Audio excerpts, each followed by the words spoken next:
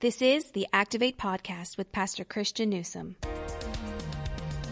In this week's podcast, the response that God doesn't want this any more than we did, and this is a result of sin turning into a reaction where every time you see, creation go wrong, every time you see creation go wrong, you think there'll be a day that doesn't happen. It allows suffering to immediately turn to hope. And that's the point of this message, that suffering is supposed to produce hope, because we have two feelings, not one. We have the feeling of things shouldn't be this way, immediately followed by, and one day they won't be this way. Welcome to the Activate Podcast with Pastor Christian Newsom, a ministry resource of Journey Church International in Lee Summit, Missouri. My name is Brandon, and I'll be having a conversation with Pastor Christian about his recent message from our series, This Is My Story. In the series, Pastor Christian is sharing with us why our faith story matters and how we can effectively share it with others. Pastor Christian, before we jump into our conversation with Sunday's message, let's talk about leadership for a moment. We hosted a really neat event last week. It was for our volunteer leaders, where we had many of our volunteer coordinators attend, and many of them actually listen to this podcast. They submitted questions to you on leadership that we thought we could answer on the podcast. So here's one that a leader writes. They say this: how do you prioritize things and not get stressed out and feel like you're doing nothing right or dropping all the balls you are juggling? Yeah, so great question. I will say this first. The secret sauce of Journey Church International is our volunteers. Our volunteers, their heart, their leaders, their leadership, their culture, they're just unbelievable. In the event we had, getting to spend a few hours together last Thursday, doing a little bit of worship, spending some time in prayer, and just talking leadership, learning leadership was incredible. So this question comes from Tanya Storms. Tanya's awesome. She and her husband Stephen lead one of our usher teams at our 8 a.m. service, and it's a great question. So we at our church, we have a leadership pipeline that we try to lead people through, and we have several different levels of leadership. And this question falls under time management. Part of the leading your self-competency, leaders can't lead others until they can lead themselves well, is time management. How do I manage my time in order to help other people lead well? That's really the question that she's asking. Paul told his followers, you gotta manage your time wisely. He said, walk circumspectly. The days are evil. Make the most of every opportunity. So time management is not just a leadership principle. It's a biblical principle. If you're asking me specifically, how do I prioritize things and not get stressed out and feel like I'm doing nothing right or dropping all the balls that I'm juggling, I don't do that well. There are not a lot of times where I'm not stressed about something that I'm doing. There are often times when I feel like things that I'm doing aren't going right, and there are a lot of times where I'm dropping balls. So I'm gonna speak specifically about that one in leadership. One of my pastor coaches told me that every leadership ball that I carry really needs to be dropped at least once, because until you drop them, you don't realize which ones are rubber and which ones are crystal. And when you realize which of the leadership balls you carry are rubber, you can drop those a little more often, because those kind of bounce back up and they're okay. When you find the ones that are crystal, you can't drop those, right? So what you have to do as you manage your schedule, you have to prioritize the things that if you dropped them, they would break. Prioritize those, do those first, do those consistently, do those always. And if those take all your time, drop all the other ones and see which ones bounce back up and kind of keep moving on their own a little bit. See which ones crack, see which ones break, and either make more time for the things that might break, or carve out a little less time for the things that will balance themselves, or look for more hands to help hold the crystal balls that would break. But you're always going to have more balls than you can hold at one time, so you're going to have to juggle. And you always are going to drop what you're juggling, so make sure you drop the rubber balls, which starts out prioritizing, what if I just stopped doing it? It would be devastating to my area of ministry. And what if I didn't do it for a week or two? It might throw things off, but it wouldn't kill everything. Always do the things you have to do. Try to do less the things that maybe can run themselves. And if you have too many things you have to do, find someone else to share some of those with. Great question. Yeah, it was a great question. And actually, if you are listening to this podcast now and you have a question that you'd like to have Pastor Christian answer on this podcast, you can submit that to activate@takethejourney.cc, and we'll be happy to answer those questions on the podcast. So let's dive into the message for this weekend. One of the things you will have the audience do this weekend is to touch something that's sore or painful. Hopefully no one reaches over to their neighbor and touches them, Pastor Christian. But here's the reality. Touching my husband, he causes me a lot of pain. That's right. Touching my teenager. Yeah. That's exactly what I was thinking. My head is really sore right now because of my teenager. I'm sorry to hear that. It's early. Yep. So let's I think your thought is that where you're sore, there's a story. You were a college athlete. Tell us about a physical sore or pain that you feel, maybe daily, and the story behind it. Yeah, so what we just talked about is everything that hurts has a story. And if you can't remember the story is you're getting old, right? So, but everything that hurts has a story. So I played college football at Liberty University, and, I didn't hit or play in a position where I got hit a ton. I played quarterback, but man, I still have all kinds of aches and pains. We were playing against Marshall University in Huntington, West Virginia, my redshirt junior year, and I got knocked out of the game. I was the ESPN hitty of the week, just got knocked out cold. And because of that hit, I sleep on a cervical pillow. I can't sleep on a normal pillow just because of the nerves and alignment in my neck. I really can't chew gum for more than 5 minutes because of that hit. So, there are a lot of times I think about that hit. Both my shoulders are kind of bad. I've had some separated AC joints. My left one is really bad. I've separated my left shoulder a lot of times, had it go in and out, broken my left upper arm, broken both bones in my left lower arm, broken my left hand. So yeah, that left side of my body, when it's cold or rainy or the pressure's going up or down in the atmosphere, can hurt a little bit. And I can remember, like the game at Marshall, I can remember a lot of real specific stories that come from still kind of aching pains. Mm-hmm. The follow-up question is was it worth being on ESPN? Yeah, if you want to look like you're sleeping on a field on ESPN, that's the way to get in right there. I've never been on ESPN. Yep. Yeah. There are better ways. There are better things to do to get on it, I'm sure. This Sunday you answered a question that we often hear a lot, and maybe a lot of our podcast listeners have asked themselves, if God is so loving, why is there suffering in this world? How do you begin to answer that question when someone asks you? Do you go all the way back to the beginning where the story begins with Adam and Eve? Tell us a little bit about that. Well, you have to, because God does. Right? I am of the scholarly opinion that Genesis was written by Moses, and it was written during the time of the wilderness wandering, and I believe real specifically written around the historical period of Exodus 33 or 34, when Moses was trying to lead the people of Israel out of Egypt and into the Promised Land. And things were hard, things were difficult. They'd made a golden calf. Things were kind of falling apart.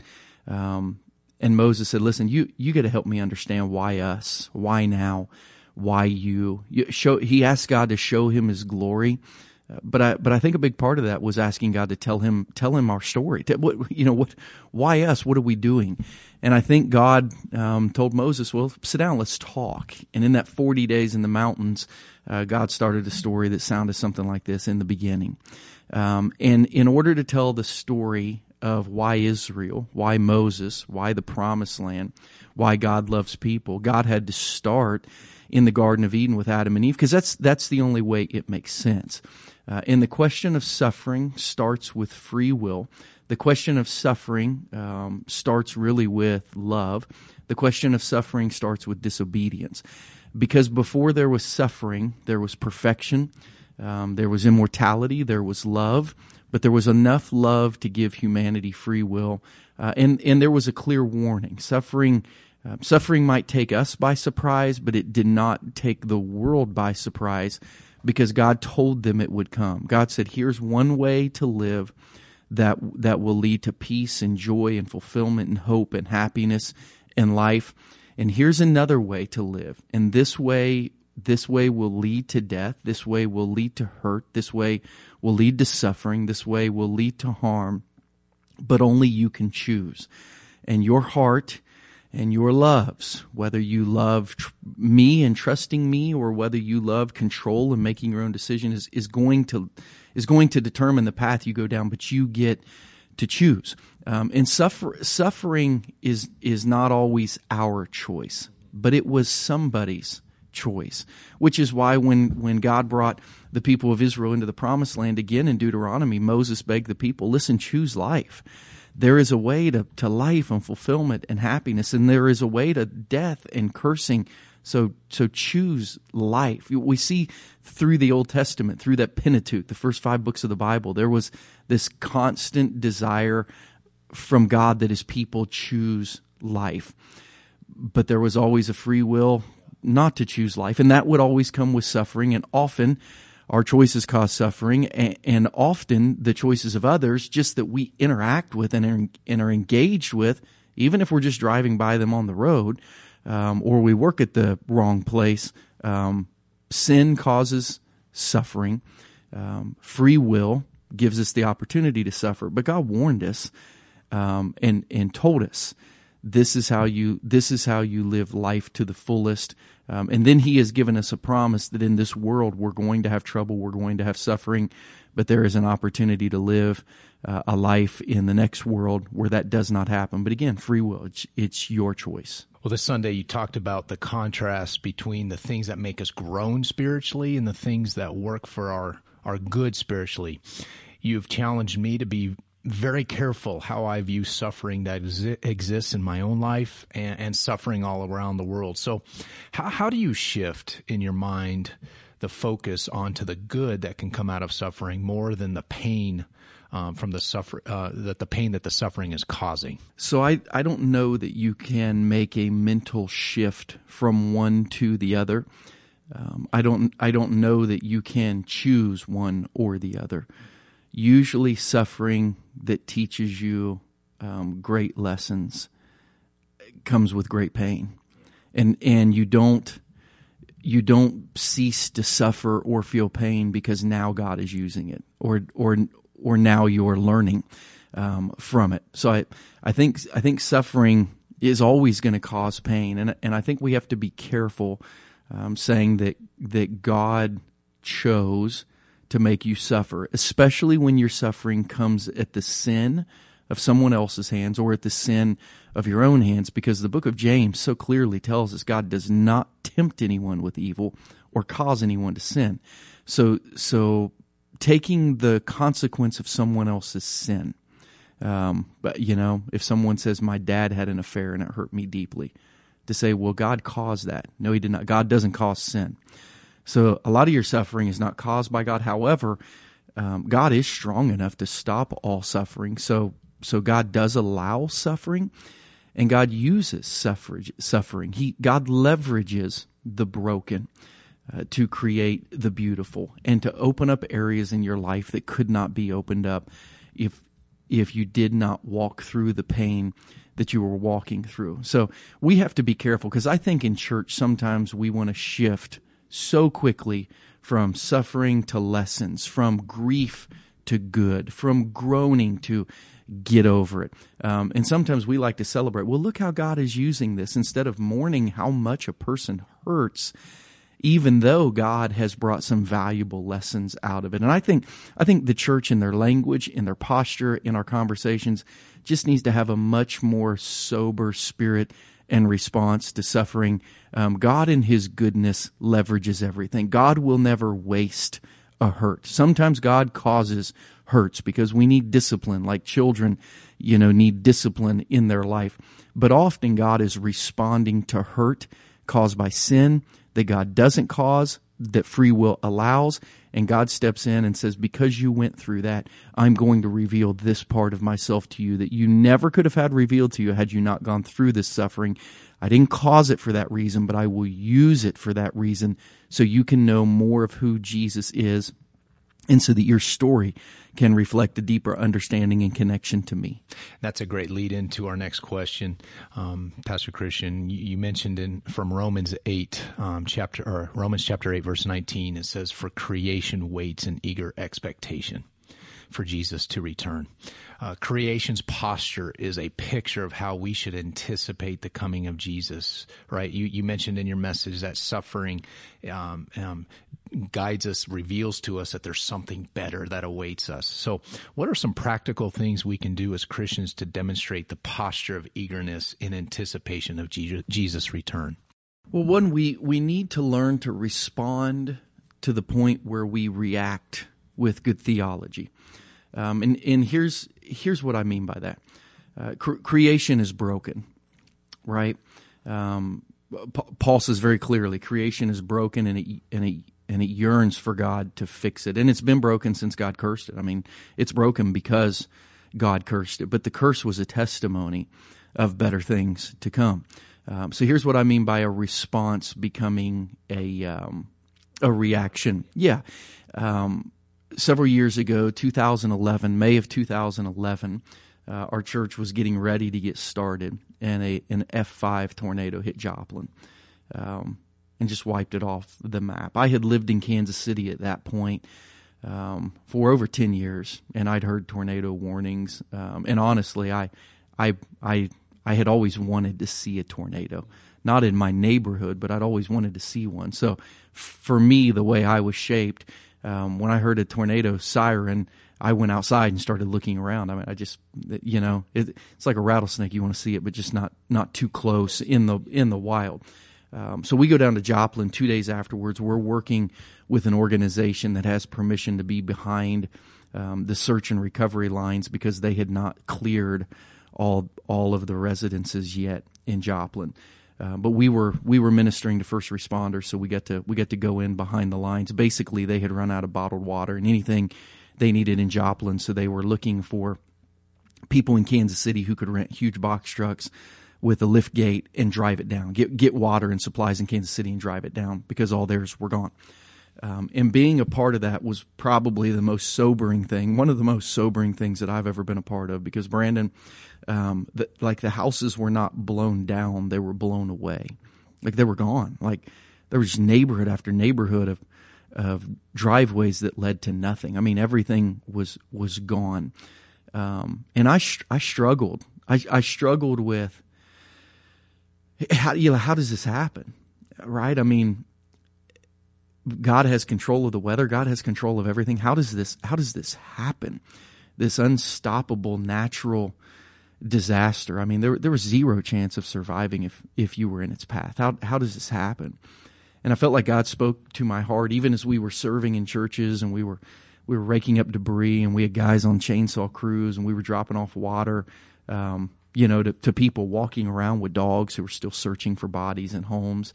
God spoke to me and said, I didn't create, this isn't the world I created. I didn't want this. Sin broke this. And every time you see a tornado or a hurricane or a flood, you need to realize this is not the world I intended.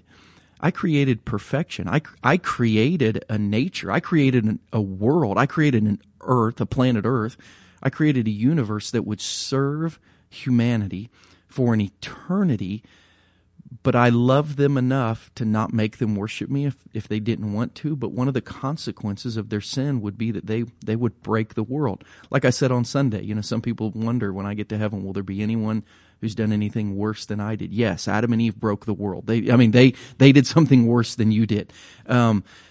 So being a part of that helped me understand, these tornadoes, this isn't the finger, they call the F5 the finger of God. This isn't the finger of God in destruction, punishing sin. His heart is broken over sin. He died to forgive sin. However, one of the realities of a broken world is broken creation.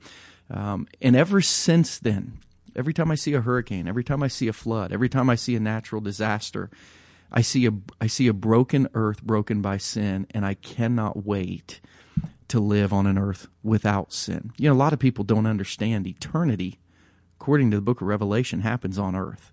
It's a new heaven. It's a new earth. There is a heavenly city that you come and go out of, but reality, it appears, according to Scripture, happens on this earth that God has created, but it's an earth without storms, and it's an earth without drought, and it's an earth without global warming, and it's an earth without an ice age, and it's an earth without animals that turn on people. And it's a world, thank God, without people who turn on people, and it's a world without people who turn on God. So that theological understanding, the response that God doesn't want this any more than we did, and this is a result of sin turning into a reaction where every time you see, you know, creation go wrong, every time you see creation go wrong, you think there'll be a day that doesn't happen. It allows suffering to immediately turn to hope. And that's the point of this message, that suffering is supposed to produce hope, because we have two feelings, not one. We have the feeling of things shouldn't be this way, immediately followed by, and one day they won't be this way. A lot of times as Christians, we stop at the first. Things shouldn't be this way. I'm confused. I can't trust God. Instead of thinking, things shouldn't be this way, and one day they won't. Suffering can immediately swing to hope, but you have to finish the theological thought. And that's what we're trying to teach as a part of stories. Because if you can get your story to, I should not have gone through this, and if God had His way, I would not have, and one day I won't have to, and no one will have to anymore, that is a story of impact. That is how suffering becomes hope. Well, Pastor Christian, I think there's going to be a lot of people that'll find hope in this Sunday's message. I think people listening to this podcast hopefully will feel that as well. So thank you for reminding us today that the suffering in our story should be shared with others to show them how much we anticipate a much better world ahead. And we want to thank you for listening to the podcast. Don't forget about our resource page for this series. It is at takethejourney.cc/story. On this page, we provide an opportunity to submit your story, whether in writing or even by video. We'd love to hear your story. So our goal ultimately is to collect hundreds of stories of how God has transformed lives. Our stories matter, and they need to be shared with others. Thanks for tuning in today, and we look forward to catching you next time on the Activate podcast, where we challenge you to build a faith that is active. Thank you for listening to Activate with Pastor Christian Newsom, a podcast of Journey Church International. If you are ever in the Kansas City area, we would love for you to join us for one of our Sunday worship experiences. You can find out more information about JCI on our website at takethejourney.cc. If you have enjoyed this podcast, please show your support by subscribing, rating, and reviewing on iTunes or Google Play. We would love for you to help us get the word out about this resource. Don't forget to share this episode with all your friends on social media. Thanks again for listening, and we will catch you next time on the Activate podcast.